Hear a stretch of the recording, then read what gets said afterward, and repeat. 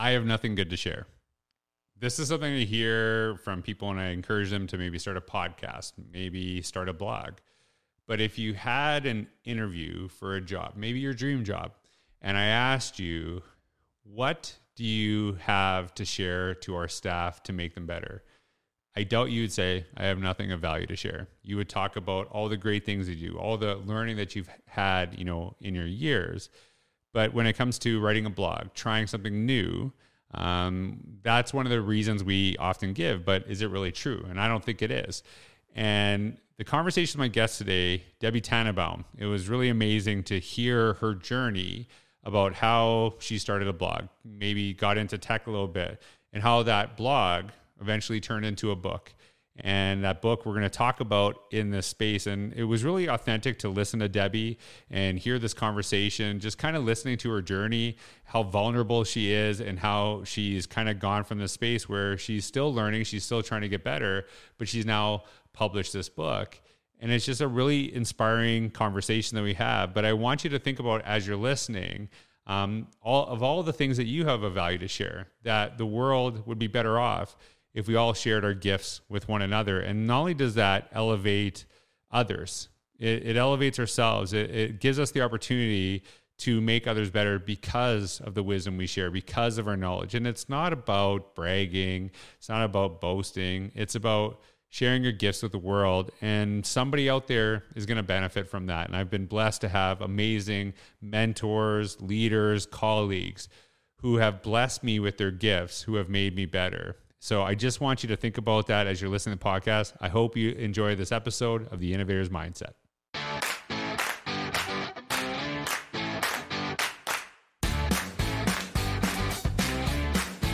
Hey everyone, this is George Kroos. Welcome back to another episode of the Innovator's Mindset podcast. I am so blessed to have Debbie Tannenbaum joining the podcast today.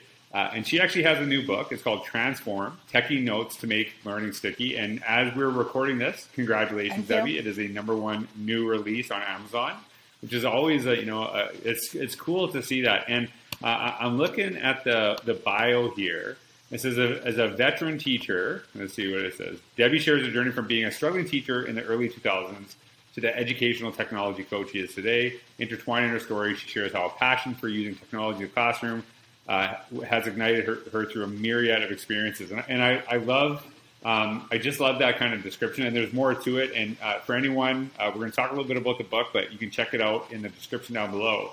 I think one of the things I just like about the description right away is it makes me feel that you're going to take me on a journey with you. So I'm not feeling like, oh, I can't do this stuff. It's like, hey, Debbie has grown in her practice, and, share that too. So anyone check out the book, and congratulations again. I know it's just released. So kudos to you. I know as someone who's written a book, it's not an easy process, and seeing up there, it is a pretty cool thing. So Debbie, thank you so much for being on the podcast. Thanks for actually being a listener. We were talking about my use of music, which I appreciate because I think it only excites me. So that you actually know my theme song, that's kind of cool. But Debbie, can you share everyone a little bit about who you are and just your journey in education? So this is I'm finishing up my 21st year in education. I am an elementary school tech coach in Virginia.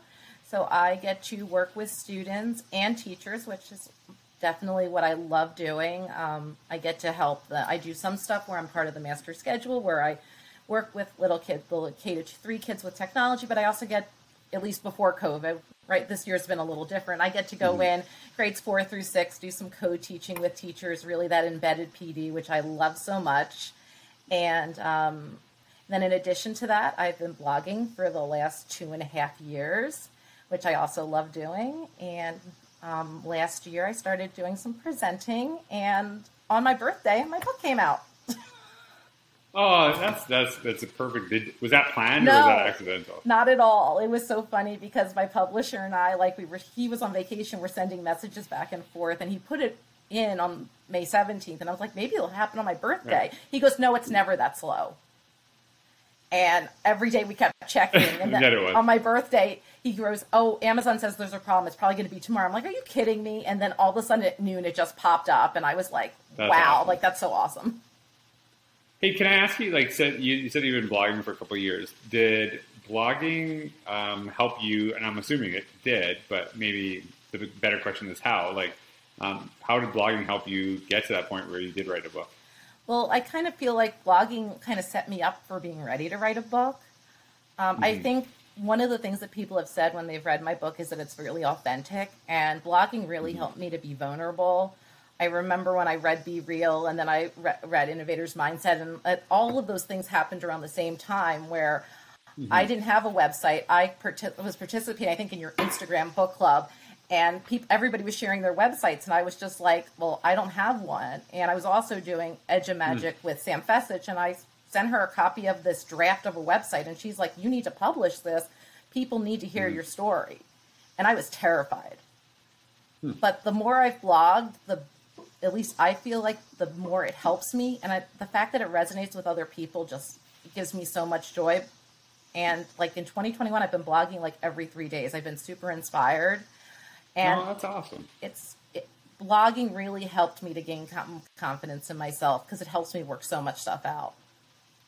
Yeah, it's like as being someone who's blogged, who's written a book, who's published books, one of the things that I always say to people that, come to us and say like, hey, do we want to write a book?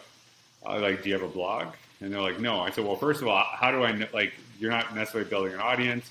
Maybe you don't even know your writing style. And I think it's kind of like writing a book without a blog is like running a marathon without doing some training. Absolutely. Right? Not maybe doing some of the smaller races. And I think it helps you, as you said, kind of find your voice too, and build that confidence as you go. I think for me, when I did Innovator's Mindset, I kind of knew what would resonate in some ways with people in the book because I had shared it in the blog. And, people would comment, and sometimes I would revise things based on those comments. And it was just kind of like a crowdsourced book. So it was a really good process for me, but I didn't start blogging. To write a book. I started blogging because I wanted to understand how does this impact kids. Like if kids were to write, what does that look like? I'm curious of your thoughts of this, and I don't know if this is going to change. Do you feel? And it's like I was speaking before I had a book, but then all of a sudden, I had a book, and then people are like, "Oh, like George, the book, blah blah blah." I'm like, I've been writing for 5 or 6 years. Right. Like it's Absolutely. Not like, because someone else said my stuff was good enough. Now it's like, now that gives me credibility. So like, it's just like, if you want to see if I have credibility, read my stuff. And then that will tell you whether or not, right? And I wonder about, will this generation see, it's kind of like, I know this is like a weird question to ask, but it's like being in a movie made you a celebrity. But now, like more people, there's a lot of people that have more TikTok followers than Will Smith, right? Like they have more clout than Will Smith. And so like, I wonder if that will change where, maybe in education we see like, hey, someone who blogs consistently is an author. They just might not have a physical book. I don't know your thoughts. Like, do you see like it gives you a different credibility that you have a book out, or like, does it change? Is that something that we see maybe a little bit different education? Just curious your thoughts. I just feel like, and if you look at my book, like there's a lot of things in my book that, were originally part of my blog that ended up transforming and changing to be part of the book, because when they first got, my draft, they were like, you write like a blogger. I'm like, that's because I am a blogger. That's the point. Yeah. And I was like, so, we had to definitely, make some adjustments as we put it all together. But the blog to me is like snapshots. It's like if you're looking at, at a book and you have snapshots of photos versus the book is kind of putting it all in an album together and organizing it. So to me, I love blogging. It's not something I'm going to give up. But to me, the book was amazing and I loved it. And I'm also contributing to another book that's coming out in 2022 that is an Edge of Match book. And I wrote a chapter on engagement, which was also really fun. But to me, they're two different things, but they're the same. I spend 30 minutes trying to write every day. To me, writing is just part of my self-care. And blogging to me is part of that as well. Okay, I feel better that you said that because I feel like blogging is therapy for me. Absolutely. Right? Like, There's I feel so many just, times yeah. where I'm trying to work something out and you can actually see it as I write it. I'm trying to work something out and blogging helps me work it out. So actually, like, I have shared that process for me, and I'll like distinguish that. Like, I'll say like, hey, sometimes I write to share my learning, but sometimes I write to learn. And what I mean by that is actually writing is a way for me to process my thoughts, and then you kind of get to do that part. So I'm glad I'm not the only one who feels that way, because it's probably, I would say, people talk about Twitter, Instagram, all that other stuff. Blogging has done the most for me for my learning. It's because it's forced me to deeply reflect on education, whereas I find Twitter is like those quick little, even when it expanded to 240, 280 or whatever characters, right? Like I actually have to, like, a lot of times people say like, hey, blah, blah, blah, blah. And I'll say, yeah, read my blog post on that. And then they're like, no, or I'm not. I'm like, well, if you want my thoughts, right? Like, I'm not getting in a Twitter argument, but if you really want to know what I think, I've written a blog post about this 5 years ago. So here you go. Right. Right. And I do that too. Yeah. Like, if something comes up and I have a blog post about it, I'll repost it. But to me, when I'm sharing my blog post on Twitter, Twitter is just the place where people can access it. It's just a way of dispersing it. To me, Twitter is a place for me to get information and share information. Yeah. And so to me, it's not about sticking with the 240 characters. To me, it's a quick place to get information. And if I see something that's interesting to me, then I can click on it and I can dig deeper. Yeah, and like I actually think there's a powerful literacy in Twitter, that you have to be concise, to the point, try to share an idea in a limitation of characters, which I think is also a literacy that's important to develop. But it's cool, and there's writing in that process as well too. So it's cool to see that. So tell me, so the book title is Transform: Techie Notes to Make Learning Sticky, and I am all about the sticky idea. And tell us a little bit about your book. So Transform is actually an acrostic. Each chapter of the book is one of the letters, and really it's my journey. And it talks about me going from when I first started teaching, when things were kind of a little bit rough. And it kind of takes you through that journey. And while doing that, kind of gives you some way, like a little bit of a framework that if you're having trouble working through it, you can do it as well. And so it's organized in 3 parts. The first part is like, getting your feet wet. And chapter 1 talks about my story and takes you to when I found technology. And when I found technology was my first year of teaching. And it changed my life. Like I said, I wanted to be an elementary school French teacher. Well, when I found technology, it's a language of its own. Right. I was no longer interested in speaking French with my students. And then the book talks about what I call transform tech tools. They're tools that give kids opportunities, or anybody opportunities outside of the tech that you can have without the tech. They're really versatile, and you can use them for lots of different situations, and that they do something to enhance. So it's not tech for the sake of tech, but it's tech because it gives you something else. And the sticky idea really came from when I first started being a tech coach. I was really struggling with my little kids, teaching them technology. And I was listening to a podcast, the 10-Minute Teacher podcast, and Vicki Davis was interviewing Pasa Avanava, and I probably didn't say her name right, and I feel bad about that. And she was talking about how she taught her kids icons to help them have something to hold on to when they were learning about computers. And I love this idea because I had felt like I was playing whack-a-mole with my students. One would pop up, boop, boop, boop. And I started teaching them icons and like a morning message type thing where I had the icons on the board. And all of a sudden, things started to change. And my students started to, instead of asking me questions, they were looking at the morning message, and I was able to point to the symbols, and we kept building on that. And eventually we made this word wall up of icons in my computer lab. And not only were the kindergartners paying attention to it, but even my 5th and 6th graders started to. And so I started using it for everyone. And that's where Techie Notes originally came from, was because I was trying to give them something sticky to, get to, have their learning hold on to. And so in that part of my book, I really talk about ways to nurture and empower student agency. I really, really strongly believe in student agency and creation over consumption. And so I really want to make it so that no matter what age your students are, you provide them the tools so that you're not feeling like you're always answering questions, but instead students are actually doing the learning versus, what else, just playing, Yeah. put Yeah, their like hands when you down. say the idea, for example, like creation over consumption, I think a lot of people misinterpret that, like don't actually get information. It's like, I think, no, it's about evolving to do something with this information, to actually creating something Absolutely. valuable from that process. And I think that, it takes learning to a next level. And it's probably, a variation of Bloom's taxonomy when we're looking at what we learned, how many years ago. But I'd be curious, like how that would be evolved in a world where, technology is so predominant, where we have that opportunity to create much easier in many ways.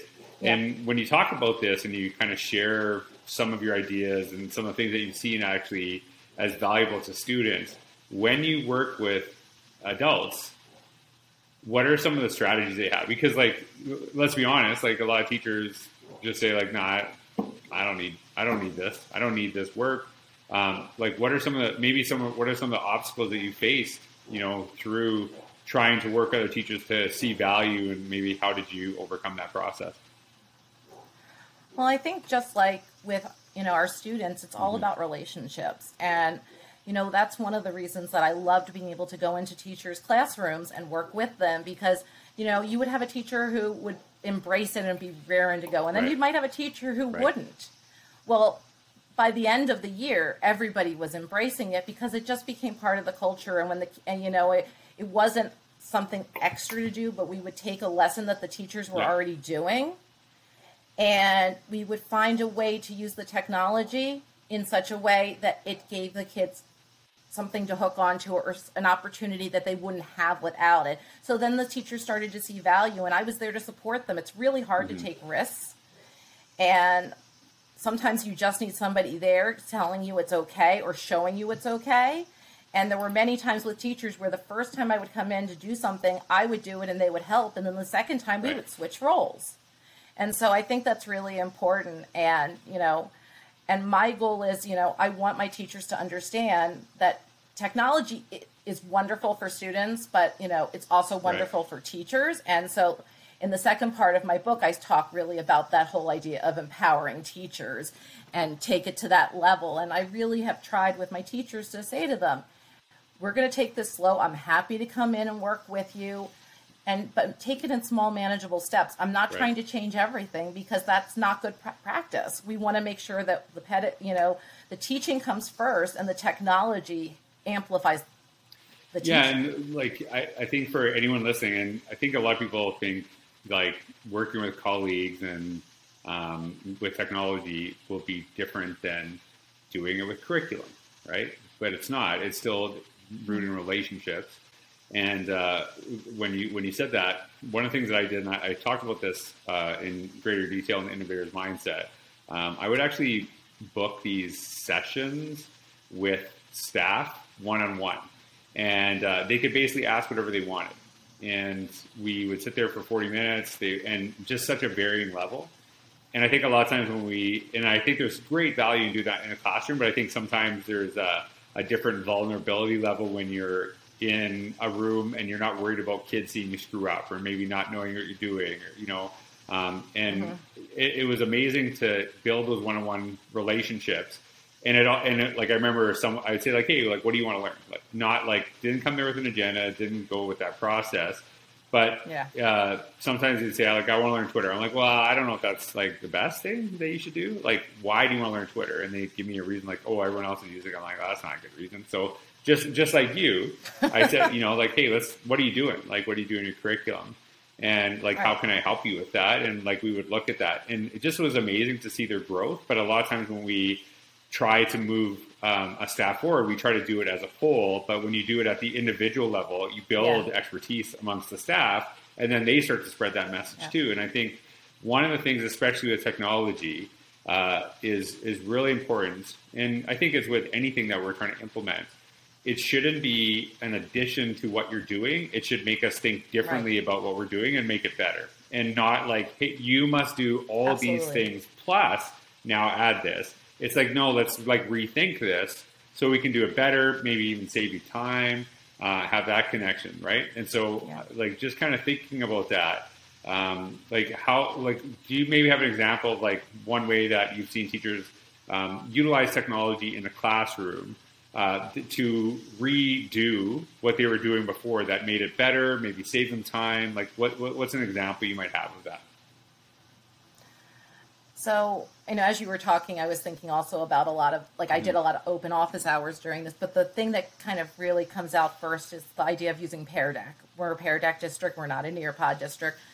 But when I first started using Pear Deck before the pandemic, teachers saw value in it. But when we were in virtual learning and teachers needed to engage their students, it became a game changer.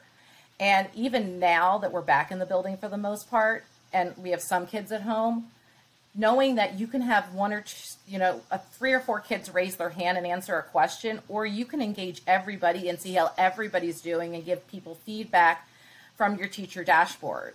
Well, that's something you can't do without the technology. It's impossible. Yes, back in the day, we might have done that with those clickers and things like that, but it still wasn't that same impact. And I've been amazed, especially as my kindergarten teachers have worked with Pear Deck. They have found ways to connect with kids and find out what kids know that I would have never thought of. And I, like you said, I did do some training sessions, but I also had these open office hours where teachers would be like, I want to try this with my kids, but I'm unsure. And we would just practice, in a virtual setting. And I think that, those things are really important. Or I would be like, they would say, can you come in? I'm trying it for the first time. So I think that, like, that's one of the biggest successes of this year is that teachers weren't using it because it was a technology tool. They were using it because they couldn't. That's how they teach now. And when it came to the end of the year, there was no question if we were buying Pear Deck for this coming year. Pear Deck is now part of our school culture. It's not something extra. It's something we do to reach students. So I got to ask you this because I know you. So I know you. What is your title currently? Oh, it's awful. School-based technology specialist. SBITS. So here's something that I've always talked about, and I'm curious of, is that, so you have an education degree, you trained to be a teacher, you developed an ability with technology, you work with colleagues, and like a lot of times I'm guessing you have to fix things because, right? And that's not your role. That's not was the intent of your role, right? But we have IT like in my school district, we have IT departments that are meant to do that stuff. Now, I would never say no if I could fix something on the fly, but I think sometimes that's like I kind of had this. I remember like when I had some of those roles, it was like anything with electricity was now my problem. Right? Yeah, I know. There was somebody asked me how to fix a copier one day, and I was like, someone actually asked me about they had like Christmas lights. I'm like, I don't know, I don't have Christmas lights. I don't know. I don't know what does that have to do with me, right? And so like, where do you find that kind of maybe that balance of like, we like, of course, because like if things don't work, you can't, people are going to push it away. So like, where do you find that balance of like, helping with some of that stuff that's maybe not your role, but to get to the point where we are doing deeper learning with technology? Well, I think especially at the beginning of the year, to me, helping out with some of those things as a relationship builder, I think it's really important. I want staff to know that they can come to me, but I also want them to understand that my technology support knowledge is more limited. Now, obviously, I've been doing this job for 3 years now. I have more knowledge than I did then. But many times I end up being, I'll try to do that initial triaging. And if it's beyond my abilities, then I'm able to then direct it to our tech support specialist. But, I'm a school of 1,000 kids and we will have 1,000 devices next year. We have about 1,000 now. That's a lot of computers to care for. So sometimes I do understand that, there are other things that I get tasked with. And I think that it's really challenging because especially in my district, elementary school tech coaches are on the master schedule for 10 hours. So there's a lot of different parts of your role. And, and in this particular year, it was all hands on deck. So, I mean, I've done everything this year. I watch kids during lunch. I hold the door open in the mornings. I've done lots of things that would not have traditionally been in my role, but we're all here to do what we can. Yeah, with and kids, like and as I'm listening part. to you and thinking about this, like there's probably no one in education that gets just to do their job, right? Like nobody gets just to do what they sign up for, right? And whether that's a good thing or not. So I, kind of puts it in perspective for myself, is understanding like, like there's probably a lot of things that teachers do that they never signed up for, but it's part of the role. And I think we have to learn to say no to things when they're like, no, that's not anywhere near my role, because I think, unfortunately, I think a lot of people take advantage of the teacher's willingness to say yes and try and be helpful to other people, and that sometimes leads to burnout for individuals. But we're going into the 2021-2022 school year, and I'm curious what, after pandemic teaching, all that stuff, like what do you see like next year? Like what do you see is, and I'm assuming it's going to be somewhat back to normal, and I say normal in the sense of like how we saw maybe a typical classroom in 2019 in like where we're seated and maybe mask off. And I don't know, I know every state's different. So like, what do you see coming up for the next year? I'm not really sure. I feel like it's like we've gone through so many changes. We're told that we're going to be in school 5 days a week, but I also know that we'll have some sort of virtual academy as an option for kids who apply to it. I think it's going to be a really interesting year, because I've seen a lot of, well, now that we're face to face, we don't need technology feeling, and I think we're officially going 1-to-1 next year in my county in elementary school, and I think there's really going to need to be. You can't be either extreme. You can't use technology for everything, and you can't not use technology. There's really going to need to be a shared understanding of what blended learning is.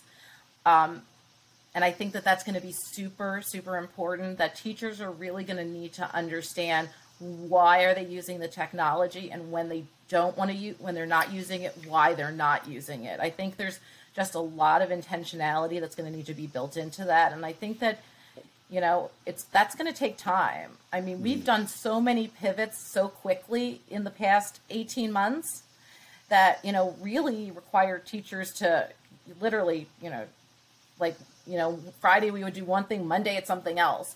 So I really think, and I hope that, in our district, we're being given some professional development time during the summer to plan things. And I really think that teachers need to, and I'm hoping to be able to work with them for that, really understand why are we using the technology, because every kid will have a computer, but that doesn't mean kids should be on computers all day long. And so, really understanding that, are we putting kids on computers so that they can play a computer game, or are they on computers because they're creating, a blog or a video or something like that to show their understanding of something? I think it's going to be extremely important in the coming year to really make sure that we're focused. Yeah, and I think the misconception sometimes with one-to-one, for maybe people that aren't as comfortable and familiar with that, is that this now means kids should be on computers all day. And that's not what it is at all. For me, I think it's important to understand you have access to those devices all day. That doesn't mean you use them all day. Right. And so like you go to the other level where remember, I don't know if this is a practice anywhere anymore, but you'd have that cart, you wheel it in, you would like force it, to use it during that time, and then you put it away.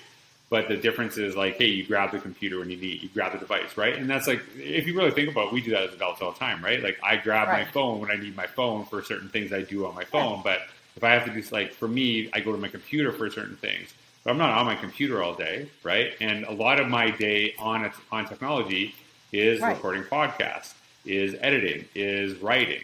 It's actually, I would say, like my consumption is probably less than half of what I do on a computer. It's mostly creating stuff. When you talked in the description of your book, you talked about kind of your growth, your process. So somebody could be listening to this podcast, and I think, like, I actually think there's more technology use, not because more people are better with technology. I think technology has become so easy that we don't really think about it, right? Like, I think I was actually better with a computer when I was a kid, and we had an Apple IIc, and like you could barely do anything with that, right? Like I knew some programming, I did that stuff. I don't know any coding, I don't know any of that anymore because like somebody does that already. And so someone who's new to maybe, pushing themselves with technology, doing something different, maybe wanting to start a blog, maybe wanting to try something different. Like what advice would you give them to start? Well, I think that the biggest thing I could say is you just need to get started. As I was going and describing my book, the first part, like I said, is really focused on the student. The second part really talks about that whole idea of the PLN, the seeking connections beyond your school, finding those people. And then, at the end, I really talk about that idea of offering your voice. And offering your voice can mean so many different things. For me, it started off with blogging and with Twitter chats, because I was super intimidated about all of that, because I didn't know if I had anything to say that people cared about. And, it's been a process for me to understand that what I say has value, and that what I say is going to be different from what anybody else says, but I can also learn from others. And so to me, blogging was a natural way of doing this, because I've always liked to write. But as I gained more confidence, then I was like, well, if I can do this, I can do more things. And that confidence continues to build, and you continue to try to do new things. I got the contract for this book, and I waited 2 weeks to sign it, because I was just like, whoa, like, I didn't know what to, like, I was like, somebody wants to give me a publishing contract. Like, I was afraid, because it was a level I'd never been at. And I really feel like when people are afraid, sometimes they just have to get started. Someone's like, well, how did you write a book? I'm like, well, it started off as, letters, and they became words and paragraphs. But it really is that when you start writing, it starts off with individual letters, and you're really building on. And I would joke that I'd have each of the chapters as a separate Google Doc, and when I felt like this was the chapter I needed to work on, I'd go work on it. And it would just keep building. And all of a sudden I was like, wow, I have a lot of words now. Totally. But I feel like sometimes we're our biggest obstacles, because I grew up thinking that if you were afraid of something, don't do it. And I'm very lucky that my husband is amazing, and he's really pushed me to go outside of my comfort zone. And it wasn't until like 2 years ago that I started to believe it. We've been married almost 7 years. And now that I believe it, like, he and I talk, and he's like, I can't believe you're doing all this stuff. And I'm like, well, I can. And I was like, you always told me it was inside of me. And now I just know it's inside of me. And it's, and I love helping others see that too, because I got to where I am because of other people encouraging me and helping me. And I think that idea of the education community is the most supportive community I think I've ever encountered. And I joked when I went to ISTE in 19, I was like, oh my God, all these people who are famous, they're so nice. Well, they're so nice because they're people. And at some point, somebody's going to come up to me and think that I'm famous. But I'm a person too, And I just think that's so important. People, I reached out to Casey Bell because she was one of the people who I first connected with on social media. And I asked her if she'd write the foreword. Awesome. I thought it was a total stretch. But she did it. So it just kind of shows you that. You just never know. I asked people to do pre-reads. I was like, oh, they're never going to say yes. They did. And I've connected with so many amazing people through my interactions online. Yeah, and one of the things I try to live my life out is the idea of like be humble or be humbled. Like one or the other is going to happen. So I'd rather kind of take that, myself. But the kind of thinking about how many people have helped me get to do things that I get to do. The one thing I, as a piece of advice to anybody, because I know the same feeling, is that you have like who cares what I have to say? Here's an easy way to get over it. If you were applying for a job and they were interviewing, saying, hey, what value would you bring to the school?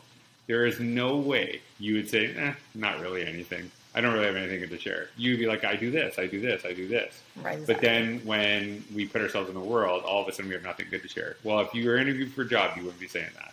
So, this is just think about that job interview, what you'd say that you have to share, and then start sharing that too.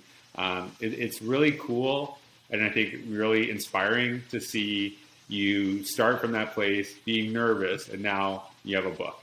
And, people are learning from you. And I know just talking to you, how many people helped you on your journey. And I've been watching how you are helping people on their journey. And I think that's something I'm really passionate about. So I really appreciate you being on the podcast. And anyone, check out Debbie's book, Transform Technique Notes to Make Learning Sticky. Thank you so much. Congratulations on the book. Yeah. And so thanks everyone for listening. I hope you all have a wonderful day. Thank you.